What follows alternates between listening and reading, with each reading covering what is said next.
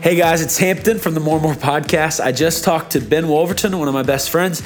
We talked about what it's like to be a famous musician. We talked about what Ben wants in a woman, and most importantly, the pros and cons of Taco Bell fire sauce. You guys should check it out. Thanks. I'm here with Ben Wolverton. Ben, hello, how the heck are you? So good.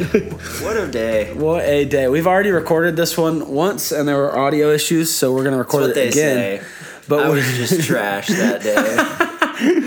Oh, man. I've also been told not to fidget with the table. So if you hear something and then you hear Caleb yell at me, it's because I started fidgeting with my cup of green tea. No fidgeting. No fidgeting. No sniffing. No sniffing. That's definitely not going to happen. Don't be sick. What else? We're going to talk today about Europe because I was just there and you grew up there. We're going to talk about art and the church and what that's like, but we're also going to talk about singleness. So if you're listening right now and you think, I don't know if I want to get to the end of this one, just know Hampton and Ben are going to educate you on singleness. Because as 20-something-year-olds, we have now become the token people to talk about singleness. Ben, you're what, 21? I'm 22. 22. Give me the year. Give me the year. My bad, dude. 22 and 23. You're like what, 26? 23. And we're experts on singleness already, so this is it's gonna be rough. Prepare yourselves for the enlightenment. Ben, you grew up in Europe. Yes. First of all, tell us who you are at Shandon, who you are, and then tell us about growing up in Europe. Yeah.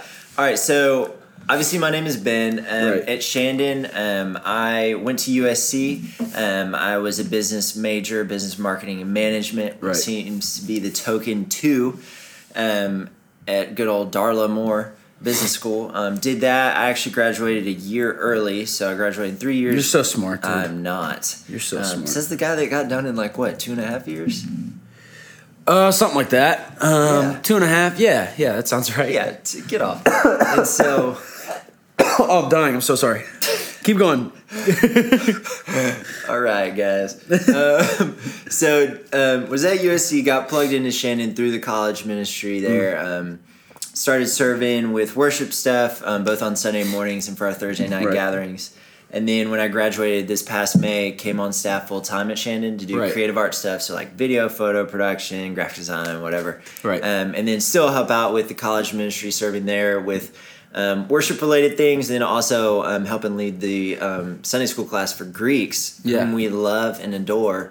And if you're not Greek, not from Greece. Yes, correct. Yeah, how's that going? Awesome. It has been amazing. I am learning so much, and it's just like a huge need and a massive overwhelming kind of challenge to look at how many Greeks there are at USC and how little they're being poured into. But it's really, really awesome because where there's this massive opportunity, you have massive wins. That's good. So it's great. So tell me about growing up in Europe. For those listeners who don't know, I just spent a week on vacation in Europe, and I have some thoughts. But Ben, you spent years there. So tell us about what it was like to grow up in Europe and the differences you've seen from being in America. So I moved to the Netherlands. My family and I, not just little Ben, but my family and I moved to the Netherlands after my third grade year, and we were there for about 4 to 5 years. Wow. And we were for half the time in a very small traditional Dutch town called Hilo, and that was Hilo. Hilo. Wow. Yeah, there you go. Highs and lows. That's a great segue, yeah. And then the other half the time we were in a bigger city called Alkmaar, and they called it like a mini Amsterdam, like it was a big city, and it was about 30 minutes from actual Amsterdam. Okay. But yeah, high-low, that's a great transition. So how I would describe our time in Europe, it was amazing and one of the most cool, earth-shatteringly awesome things as a third grader to move overseas and just have these crazy experiences, and I would not trade it for the world. But it also was one of the most difficult times I've ever had as a kid. I mean, I grew up in Greenville, South Carolina. All my family was there. All my extended family was there. And so you leave your friends and family and you just, go to a new country where you don't know the language, and you walk into class to a traditional Dutch school. We did an international school later on because my little sister was losing her English. But in the beginning, we went to a straight up just Dutch school. And you walk in and you don't know how to speak to kids. They don't know English at this point, so you're just sitting there like praying that you can somehow communicate. And like, kids are laughing in the corner. You don't know, okay, are they laughing just for fun? Or are they laughing at me because I'm now the token fat American? So it's just like it was a wild transition. But yeah, change it for the world. It was crazy. What are some of the biggest differences? So on my vacation, like touring the European countries, I have some of the similarities were everybody from where they were really proud to be from there. So proud to be French, proud to be Spanish, proud to be Italian, in the same way that we would say we're proud to be American. Yeah. But there's some big differences. So I want to see, before I get started on the ones I saw, if you have any that match up with mine. What are the biggest difference between the average European and the average American that you've seen? So I'm going to second that. I think everybody is extremely proud to be in the country where they are from. Right. And I think that's a really good thing. Yeah. And obviously they've had ridiculous amounts of trials throughout the years, and having to kind of hold on to where they're from. Yeah. But also that can lend itself to some other thoughts on America. So for instance, my third grade teacher was telling us that George W. Bush probably paid for and caused 9/11. Oh, dear. And as a little kid, you're just like, what? Third grade? Third or fourth grade, yeah. Oh, my gosh. And you're just like, It's not good. I don't know much as an 11-year-old, but I'm pretty sure that, this would have been known, by this point. Wow. I've heard some Americans, some wild, crazy Americans say some stuff like that, but never. Wow, I didn't know it was taught in schools in Europe. In schools. So there's a definite pride that comes from where they're from, and but I will say they have community down.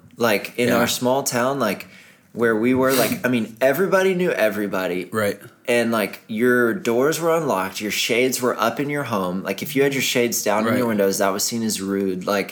Everybody is living with everybody's space. You're kind of all in each other's backyards. And as a kid, I would go on my bike and go to the movie theater with friends, 20-minute bike ride away by myself. And in the moment, it was normal because that's what everybody did. But now I see that from my parents' perspective, coming from the U.S. and going there and okay, I guess we're just going to let our kid roam free. That would be terrifying as a parent. Wow. There's no way I'd let my kid do that now. But with that community that they all have, it is you feel safe. Everybody knows everybody. Crime is ridiculously low. It's a very, it's a really cool way of doing life. Yeah. That's something I saw in Europe, was the community aspect. On the cruise ship that we were on, we ran into some Croatians, and they're all smoking cigarettes. So all the European adults that we saw, and most of the kids, they're they smoke cigarettes. Oh yeah, 12 years old. Yeah, yeah. And so I'm talking to these people, and he asked me what do they think about smoking in America, because they had heard that it was a big deal. Yeah, we're most people I know don't smoke. You'd be in the minority if you smoked in America. And he said, well, in Croatia everyone smokes. He said, but how many fast food restaurants do you have? Within 10 miles of where you live. I said, probably 100. Yeah. And he goes, he said, well, we have one in all of our town, and it's going out of business. He said, but it's because it's not Chick-fil-A. And we do community. So we eat our meals together, and we go fishing 3 times a week to have fish, and we have the whole village has meals sometimes. Yeah. He was like, so you can eat McDonald's twice a day or Chick-fil-A, whatever, right? Yeah. But you won't smoke a cigarette. He was like, maybe that's why you're dying, is what he said. It was pretty dramatic. Which, fun fact, processed meats just got rated like a class 1 carcinogen. Yeah, well, I don't know if that'll stop me. I view that as a barrier to my end goal. But back on the track. Yeah, I totally. Yeah, it is a different way of doing life, and there are things that we have our vices, they have theirs. So a big example is a very easy thing is driving over in the States, right? You drive before you're 5 feet tall here, essentially. I could drive by myself at 15 and a half. Yeah. And over there, in some countries it differs, but where we were, you were 18. Yeah. And it costs several $1,000s to take the class that you need to do to then drive. And then you need to pay an instructor to sit with you for the hours you need to log before you can get your license. And then after that, you then have to pay another couple $1,000s to take the test. And they usually almost always fail you the first time. So you then have to do that again. Wow. And that's like a huge difference. But that, again, is why there is this weird roam free freedom, because like nobody drives and like you kind of need all bum on of each other, you know? Yeah. I'll tell you this, the drivers that I saw over there, and this is not to hate on any Europeans at all, but man, dude, it's like traffic laws don't apply to you people. I was the Italian driver that we had was like, we're like, there was no lines on the road, but there was like 3 wide. And we were like, dude, how do you know what lane you're in? He goes, if it's open, you go. That's what he said. I was like, preach. That seems deadly.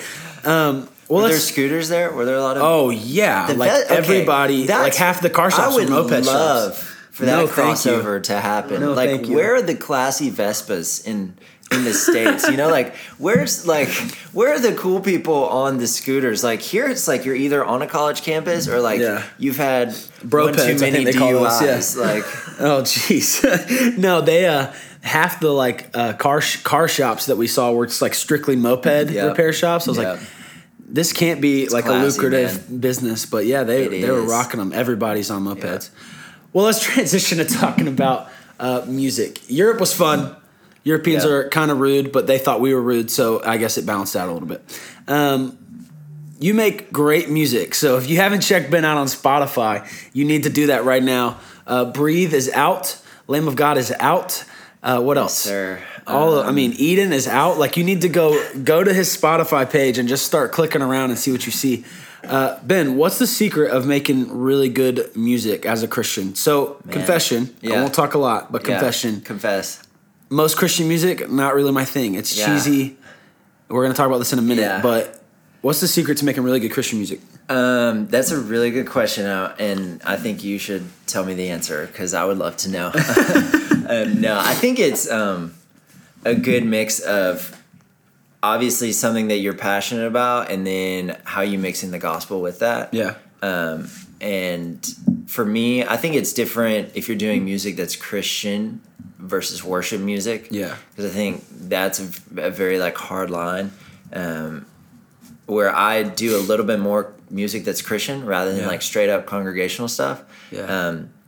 But I think you need to just be like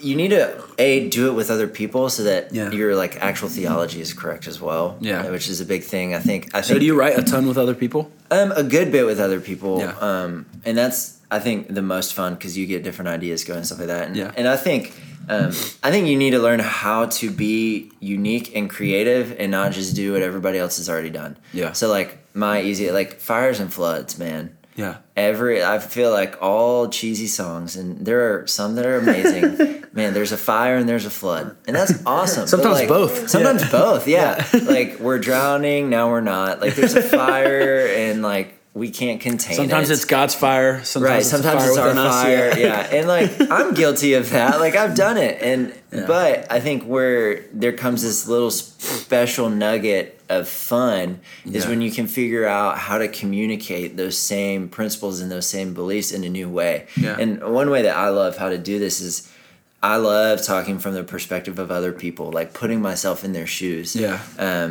Like the song Eden you referenced is from the perspective of God, and like that's a very like scary thing to do because like you want to hold it. Can't get that one wrong. You want to hold an extreme reverence there. Like please strike me like if this is not valid.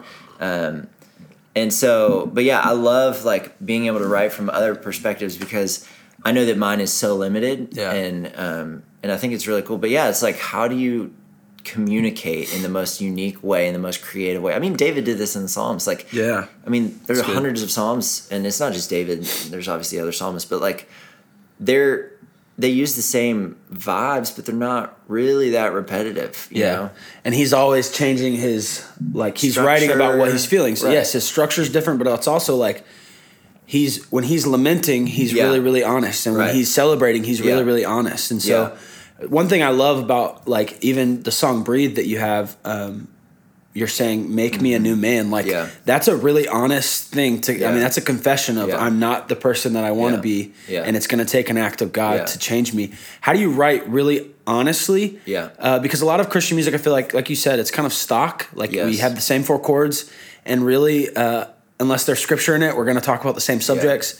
How do you write honestly and not make it, and corny is a bad word, but how do you write honestly and well, but not make it cheesy? How do you, because you do that, so that I'm asking you. Okay. I think, I don't want to repeat you here, but writing honestly, you have to write honestly, which sounds stupid. Yeah. But it's like, you are living this life, you are in this situation. How are you going to write yourself through this, in this, with this situation that you are in? So it's like, it's figuring out, and that's why, again, going back to the Psalms, like there are very like happy songs and there are very sad Psalms and like very like angry Psalms, and I've experienced this. Like, you're in a situation and you have to, like, for me, one of the best ways of detoxing or just kind of talking to God even is really that relationship, is just like writing and figuring out a way to use that situation that I'm in, right, to write through that and talk to God, and it's a very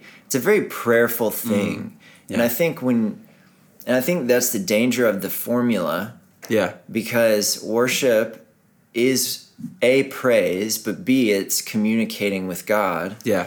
And so when you create this formula, like if I only talk to you the same way every day. So Hampton and I work together. If I said the same thing to you every morning when you walked in, and then in every, like at 11 p.m. then said the same thing every day. 1 p.m. said the same thing to you every day. And then 5 o'clock we leave. So like, that's awesome that you're making an effort, but like in terms of this relationship, not like, building. That's not building it. And nor is it really a two-way street, because it's not giving you any wiggle room either. Yeah. So I think you really have to just be honest, but like, and be open to be honest. Yeah. Which sounds really repetitive. No, I get that. So one thing I struggle with, you write music, I write. Yeah, you write too. So what do you do? Yeah, so for me, the biggest struggle is I write, it's different because I write poetry or like fiction, and I'm writing honestly, but I have to reflect a character. And a lot of times honest characters are not holy characters. No. And so I'm trying to write. A majority of the time. Right. And so like to avoid the Christian tropes of like, the great, warrior spirit man that can do no wrong versus the honest man who is sinful by nature, which we all are, and is working towards holiness but not there. Like, how do I write characters that have relationship issues and have struggles? And so one thing I wanted to ask you was, how do you write honestly? Because we're going to say honest probably 100 more times, but how do you write honestly and maintain an air of holiness? So like for me, when I write a character, I wrote something recently where I was writing this character who is violent. I mean, he's an incredibly violent character, but I'm using it it's a fiction, so I don't feel too bad about it. Right. But there's a certain aspect of like, if I display a ton of violence, I don't know that contributes to a thing. But the character would be honest to who I'm writing. And so for me, it just becomes a little bit of a struggle. I'm sure you've run into that. I mean, we can talk about this too, but one of our worship bands, right? I was going to go there. Okay, good. I'll let you go there then. Okay. So I think there's a reverence there in the fact that we are called to be holy as Christians. And so we are called to be set apart in how we do things and how we handle situations, whether that's a character in a story or a lyric in a song. And it's hard. Yeah. Because we do have this flesh part of us that naturally wants to go there. Yeah. But I don't think we should. And I think there is more legitimacy and creativity that is different and still true to the gospel and who God calls us to be. Right. And so I was what you were about to say, what I was also going to say is there is a great example of this worship group that most people know, and like they just nonchalantly drop the F-bomb in one of their songs. Right. And are we not mentioning names because of that? I don't care. Well, it's King's Kaleidoscope. Yeah, so King's Kaleidoscope. I don't mind being the guy that drops the name. King's Kaleidoscope just drops the F-bomb. They have been known for writing these honest, like raw songs. Right. But then there's a step further than that. And then you cross this point to where it might be honest. Yeah. But how are you being holy in how you're dealing with this? How are you being set apart from how the world would do this versus how we're supposed to do this? And to me, if you listen to the song, I think it's just a lack of creativity. I think a majority of language-specific things are a lack of creativity. Right. It's a cheap laugh. It's a cheap wow factor. Like, hey, look at this song.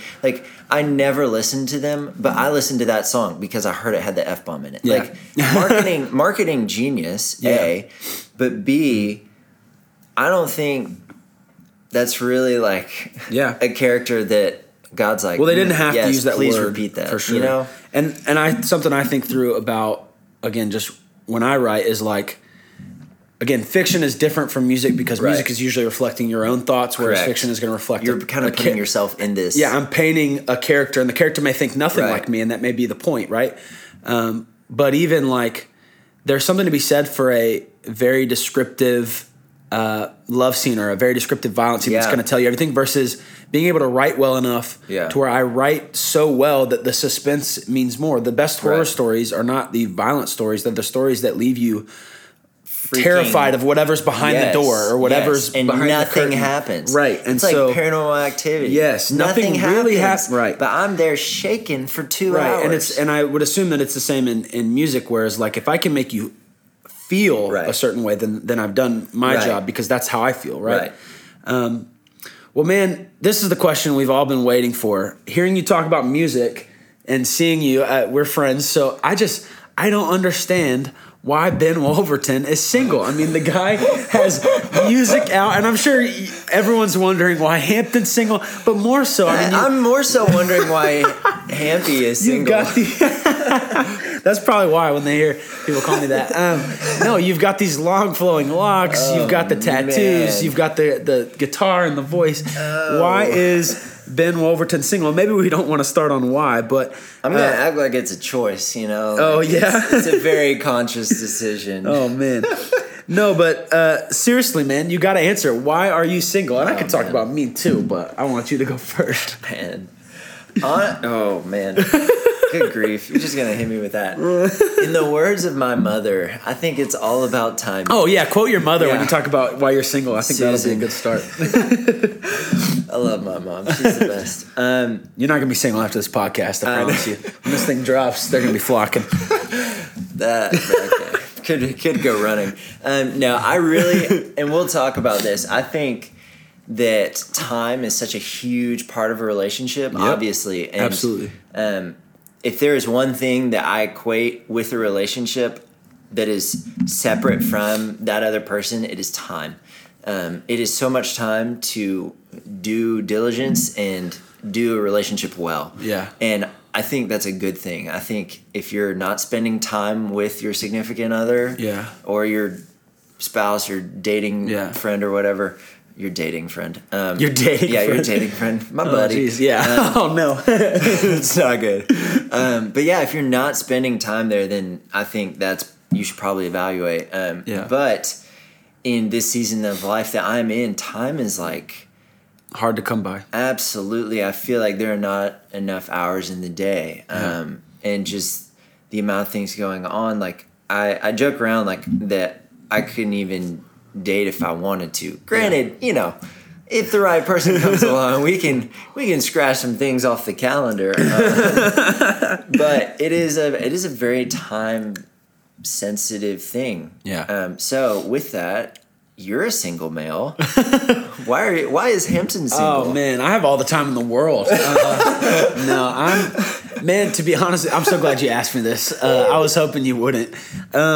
No, I'm single, to be honest, and this is like gonna sound like I'm trying to be the holiest person in the room, but I'm never that usually. So I'm single because I'm a sinner. Like I went through a period of a relationship that turned out not to be super healthy for I think either of us, and I had to come to understand some things about myself that I had put on the back burner. And being young, I mean, we already mentioned our ages, but it's not like we're past our prime or anything, right? No, but I hope not. Dear Lord. Yeah, when I was in this relationship, I wasn't just young, but I was acting young. Like I was not willing to see red flags on either side of the aisle.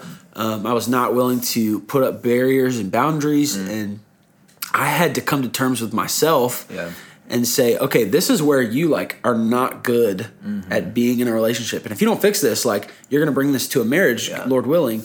And so, man, I have plenty of time.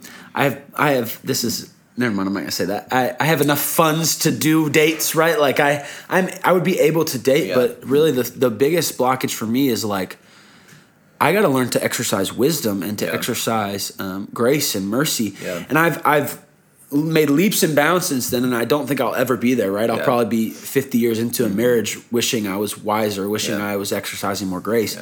Yeah. But I really had to click the reset button for myself and figure out how to do life alone. Yeah. I mean, Paul talks about, if any of you can remain this way, you should. Mm-hmm. I don't think I can forever, but I needed to learn how to do that first and come to terms with Jesus as my sole source of, affection. Yeah. So, well, I mean, what I've realized is like, things go poorly with someone and then a month passes and you're like, maybe I'm different this time. And it's like, if you haven't really worked on it, then you're an idiot to think that like, you're just going to magically change. Yeah. And I think part of the problem is every time a young person, especially Christians, and I'm a Christian and I love Christians, right? I love the church. But young Christians especially view singleness as a time to look for dates or a time to look for partners instead of a time to solely focus on what God is doing. And I am guilty of that. Like, I'm guilty of automatically seeing a person thinking, I wonder what, I wonder if she's nice enough I wonder if she's patient. Like, what do we, right? Instead of saying, do you love Jesus? Yeah. Like, and that's the question we always ask. Like, oh man. So, something I've had to learn, and I'm going to ask you what you've learned is singleness is a time for me. Yeah. It's not a time for me to look for her, right? It's a time for me to be, I don't want to say self-centered because that's not the right word, but to allow the Lord to work on me and to be totally focused on what He's doing in me. Yeah. Yes. And so, what have you learned through singleness? Because you've been single for a minute. I've been single for longer. That's not a shot. He smiled like it was a shot. For those of you listening, I was laughing. It was not across the bow, I promise. No. What have you learned in this season of your life? I think, that self-focus, I'll bounce off that and then I'll bounce further. I'm sure a lot of us have heard this, but in that time kind of focusing on yourself to become the person that you would want your eventual spouse to marry. Right. So like, I don't want my future wife to marry like a turd, right? Because like that would be me. So like, why? Like, how am I going to like, through God, change the way I am and love the way Jesus has loved us as the church, as the bride, and that is such a great example of how to do that. And this is such a great time to focus on how to then kind of step into that and to love well and to lead well and to kind of lean on God. And then I think another thing that I've learned is that singleness is not a punishment. Yeah. I guess that's really good. Freshman year, probably. I mean, there was a span there that I didn't date anybody for a while, and all of my, I won't say all, a majority of my friends who are Christian, were like, this is just God telling you that you need to lean on Him more, and that this is, this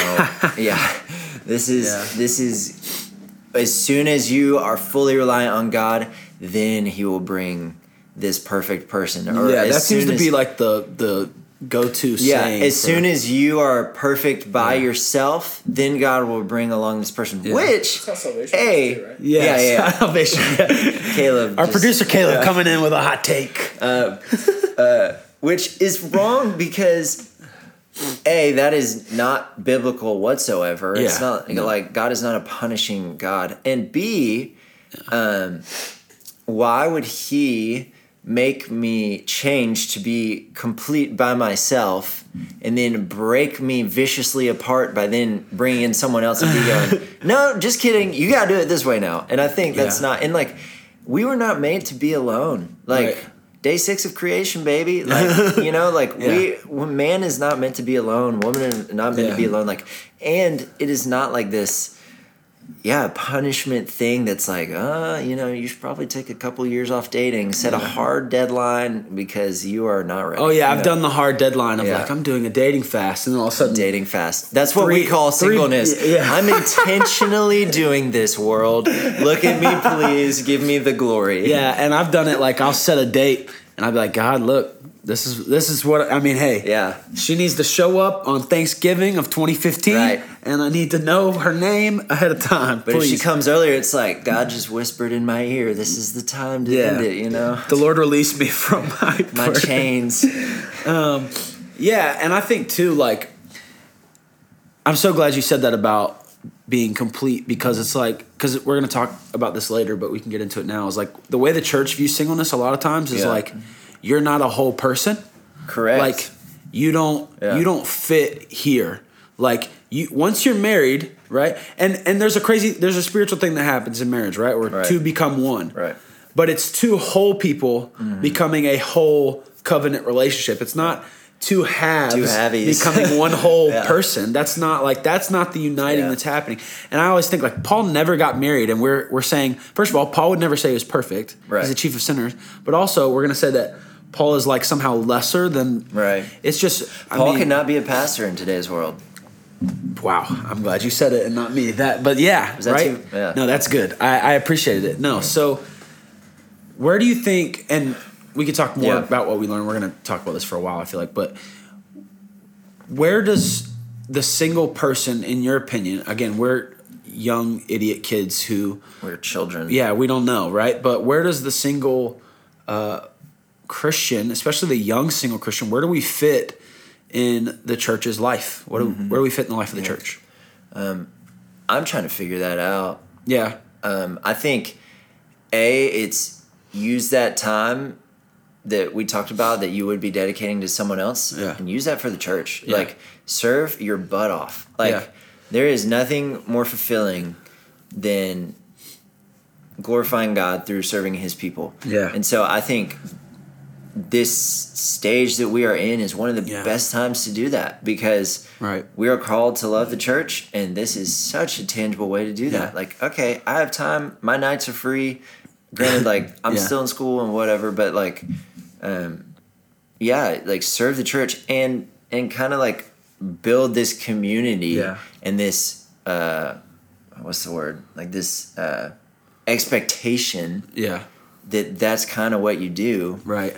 And and I'll just say this hot take. Yeah. Stop reading books about how to find the person you're going to marry and go live the life that you were supposed to live. Yeah. Like, I have learned more in the past 6 months of growth about, I do have more money, more time, less attachments, less things. I'm going to go wherever, whenever, and like, I'm able to up and move for the sake of the gospel. I'm able to use that, meet with people 4 and 5 times a week, either for discipleship or for evangelism. Like, I'm able to do those things because I don't have commitments. And so, like, it's shocking when I read in the scriptures, like, there are people like Peter and John who probably were married based on what we know, right? But then there's people like Paul and Stephen and Philip who we don't think were, and it's like, they went wherever all the time because they were following Jesus. And so it's like, man, why are you spending your nights eating pints of ice cream, or if you're a dude, watching Netflix and loathing the fact that you're single, watching One Tree Hill instead of, and I like One Tree Hill, that's not a shot either. And ice cream. Yeah, and ice cream. But like, get off your behind and you're a whole person. You're here, right? There will never be a more perfect time than now to radically shift your life towards the gospel. Wow.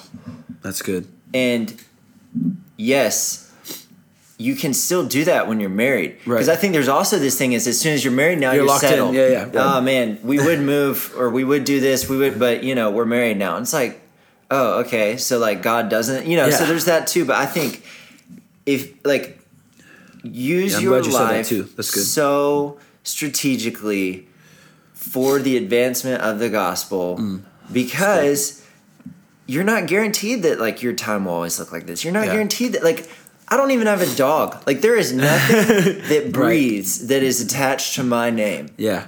There's nothing that I have to take care of. Like I rent a home, I can stop that right now. Like there is no attachment. So like to me, that is very much a clear open door of God saying, freaking do something. Yeah, that's so good. And I mean, I'm convinced it's spiritual warfare. Like what a lie for the enemy to plant for single people. Amen. That you need to be married before you can do anything. And then the reverse is to tell married people, oh, you're locked down. You can't do anything.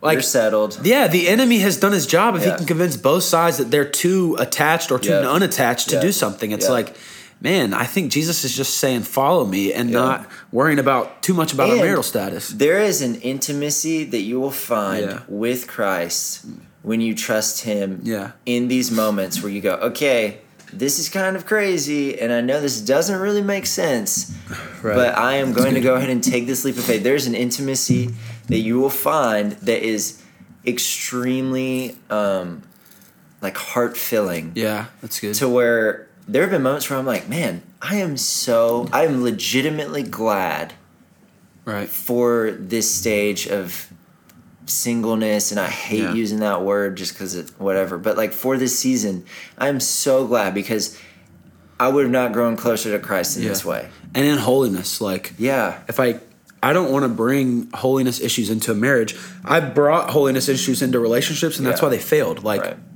my last relationship failed. I'm not going to put her on the hook. Like it failed because of my holiness, right? And it failed, and the the mini relationships or whatever you want to call them after that failed because of me, like my holiness. And so man, what an opportunity to first live out the call of God to make disciples, but also to live out holiness and plug and truth. Go do it. If you're single right now, go do something. Turn this podcast off. Yeah, turn it off. You do not need to be listening to this. Work on yourself. Grow in your relationship with Christ. Move. Go do something. Go make friends. Go pour into people. Yeah, and by the way, singleness is not, just so we define the word, because we've said singleness 100 times. Singleness is not like I'm talking to 4 different people and going on dates. We're talking about like if you are not dating, right? First of all, it's not a bad thing to go on dates. That's not what I'm saying. But I'm just saying like singleness means I'm not married, I'm not engaged, I'm not in a committed relationship.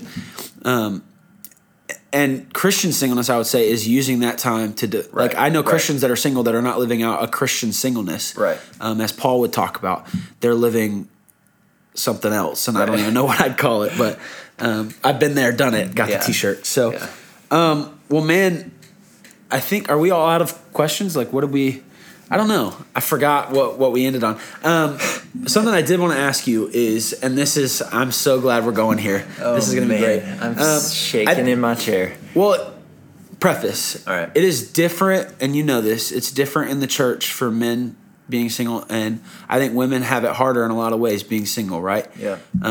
But men are kind of expected to like, either do all the work or do nothing, and women are expected to like doll themselves up every chance they get, and so I guess I'm wondering first, what is single Ben Wolverton looking for in a woman, and then second, we're going there, man. I'm so excited. And then second, what do you have to say to? Because we can't speak to women, we can only tell them like.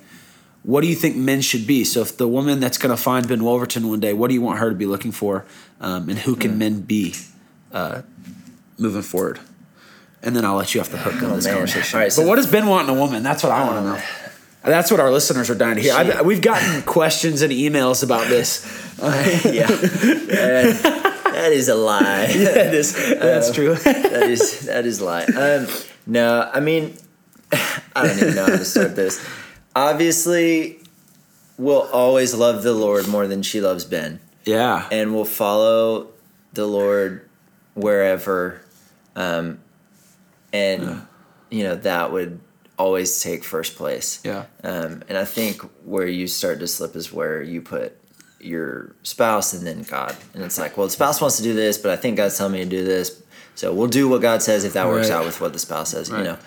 So obviously that's first place. And then from then on, man, I mean, it's pretty much like a open slate. Like short, tall, he likes them all. There is nothing really keeping Man, that. I'm going to let you off the hook with that one. I would press you, maybe off mic. We'll press you. But for the second one, what should men be doing? Because if you think I'm the only one that's going to answer that's these. That's no problem. I got a long list. No worries. Hampton is the most specific. Yeah, I got a checklist. As far as like what I would encourage young ladies to be looking for, I think, what I just said, a man that will always love God before you. Yeah. And a guy that will lead like Christ has led us and will love like Christ has loved us. That's good. And I even look at friends of mine that are married or engaged and stuff like that. It is very much it is not you versus I. Yeah. But it is us against the problem. Yeah. And my family, we've always had this saying, like, we are the kingdom of Wolverton. Like, we are the Wolvertons and we stick together, you know? It's like, it is never a you-me situation, but it is always an us against whatever is coming. Yeah, that's awesome. And I think that's a really huge thing. And just freaking have fun, too, by the way. Yeah. How did that happen? We're not even gonna cut this out. That was amazing. I want to explain that. There's a bathroom in this room and the toilet just flushed. That's kind of creepy. The toilet was giving me an amen. That just shocked me. All right, Hampton. What am I looking for? What are you looking for in a beautiful young man? lady? I echo you in saying, I'll take it a couple steps further. I don't mind that, but I would echo you in first saying, like, if she loves me more than she loves Jesus, she's gonna live the most disappointing life. Yeah.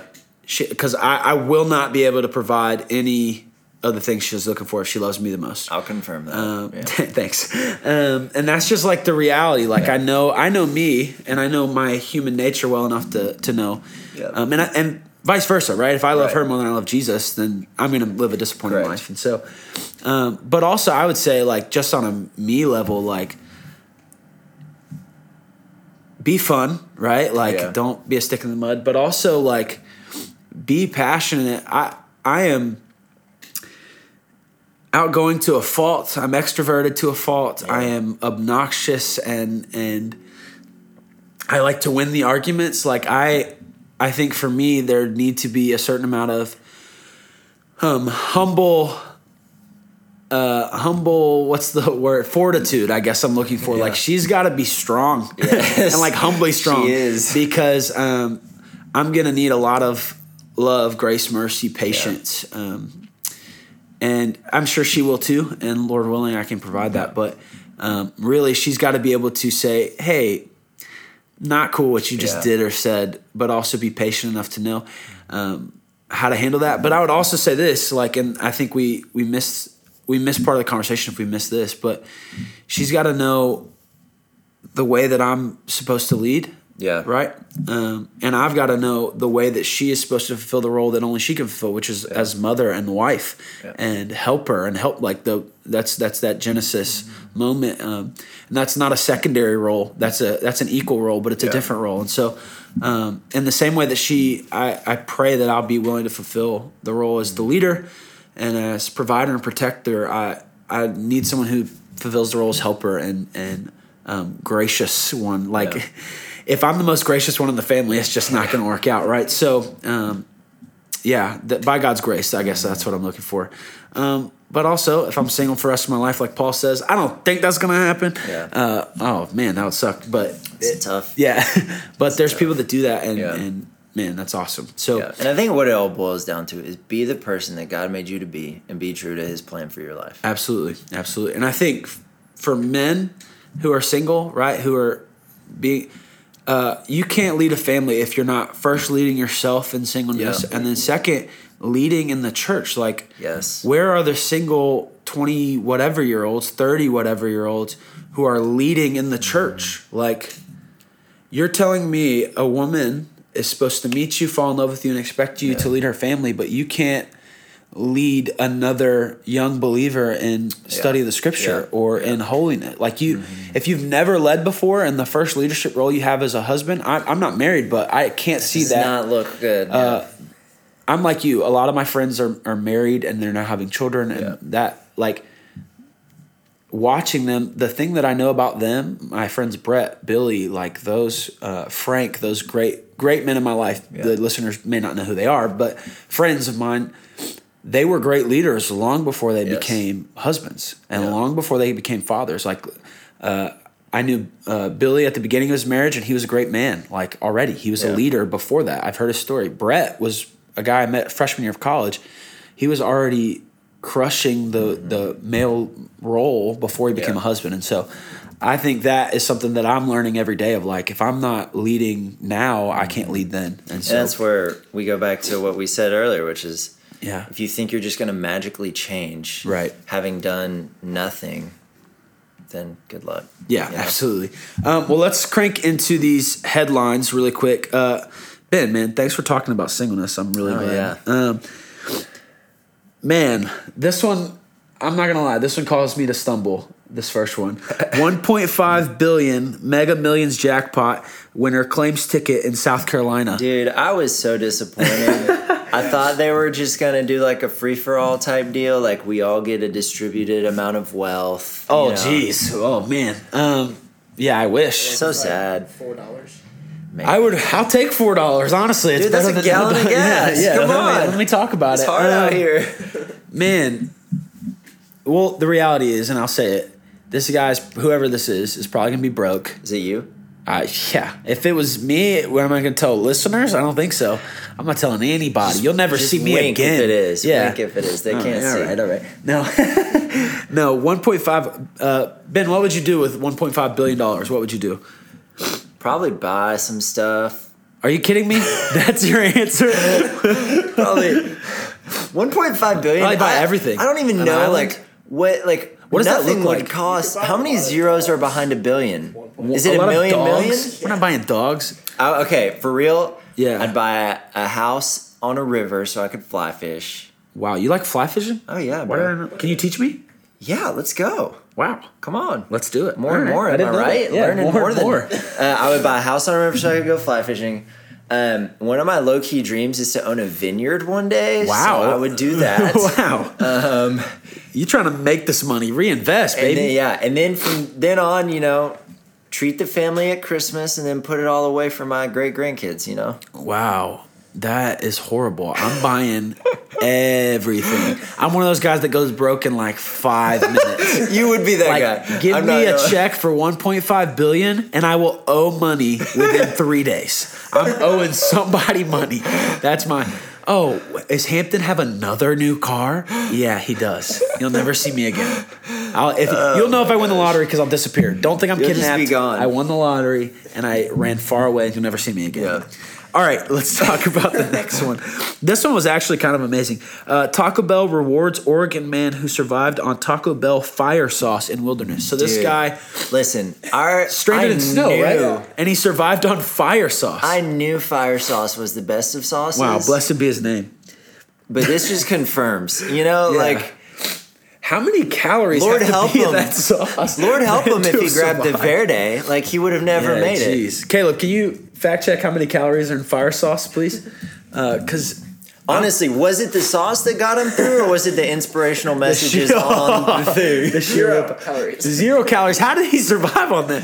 How much sauce did this man have in his car? We got to talk about this. Okay. This man was going to... Look, if you survive in snow for days...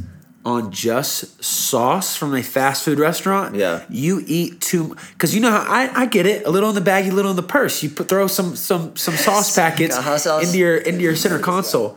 But if you survive on if you have that much sauce in your car, but I always oversauce. I oversauce everything. I get too much. I think He's I'll probably need eating 3 or 15 4 packets a day.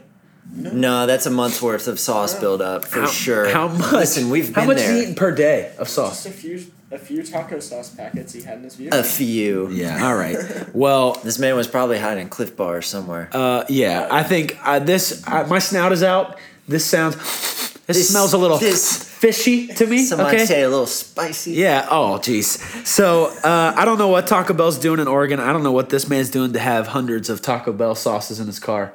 But we're glad you made it out. yeah, we're glad you. Yeah. It's like 5 days. Kudos to you. And you're only there for 5 days. Grow up. Yeah. Oh my. That's a work week.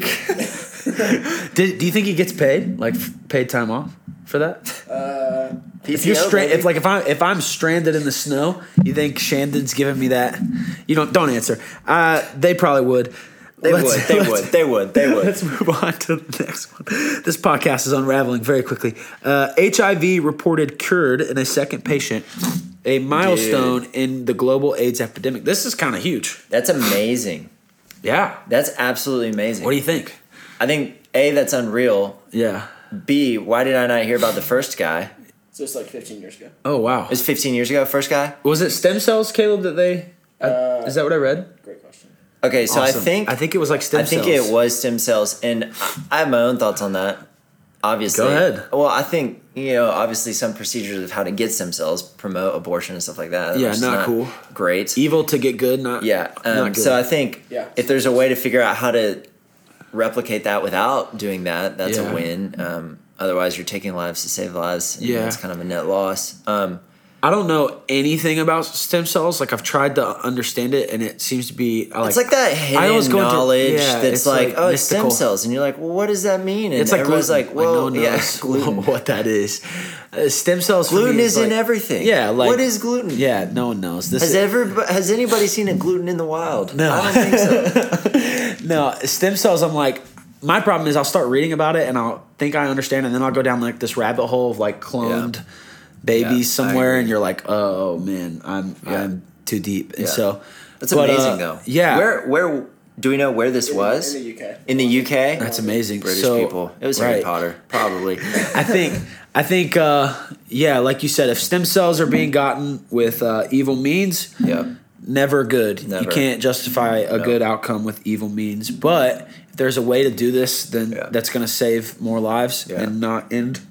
I agree. The lives of the unborn, then that's awesome. Hot take, I think we're going to see probably, this is so prediction, but AIDS and maybe cancer cured in our lifetimes. I was just reading too where some Israeli scientists, I saw that. Yeah, they have like the cure to cancer, not a cancer, but like cancer. And like they have legitimate claims. Like they're doing it on rats and it's 10 out of 10. Like, I mean, I think it'd be really cool if the world looked a little different whenever we're a little older. Yeah, I think any step we can take to seeing the world look more like heaven, then we're just taking a step away. No diseases, no violence. So, well, Ben, this has been excellent. I'm glad. Hopefully the audio checks out. What do you recommend? Let's do our recommendations, and we'll let you plug yourself here in a minute, which I know you love. But what are some things you can recommend to our audience as always? Music-wise, I know y'all been on this album for like a week because it just won a bunch of stuff, but Casey Musgrave's album, Golden Hour. That's not where I thought you were going to go.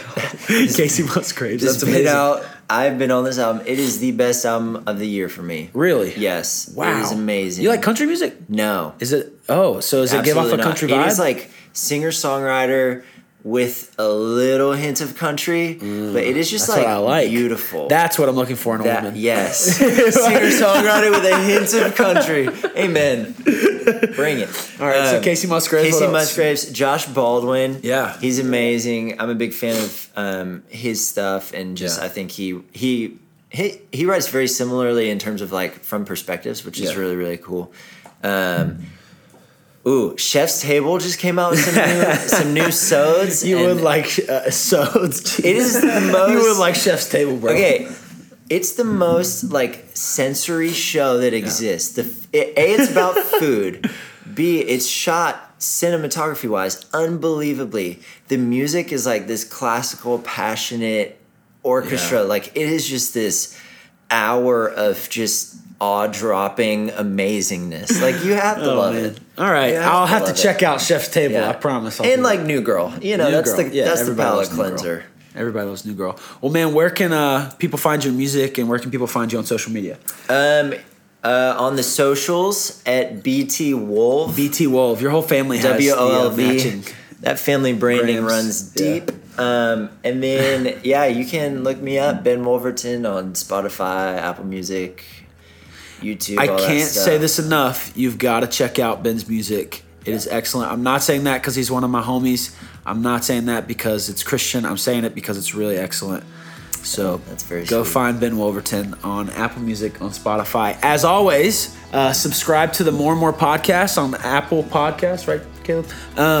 And leave us a 5-star review. If you're going to leave anything below 5 stars, just don't. Just don't. Yeah, we don't believe you. Save it until we've earned a 5. Yeah, save it until we've officially earned a 5. And follow me at Hampton Harmon. I am heading to Africa in about 5 minutes. Yes. And so I will see you again in a couple weeks. But as always, this is More and More Podcast. Thanks for checking us out. Ben, we love you. Much love, everybody.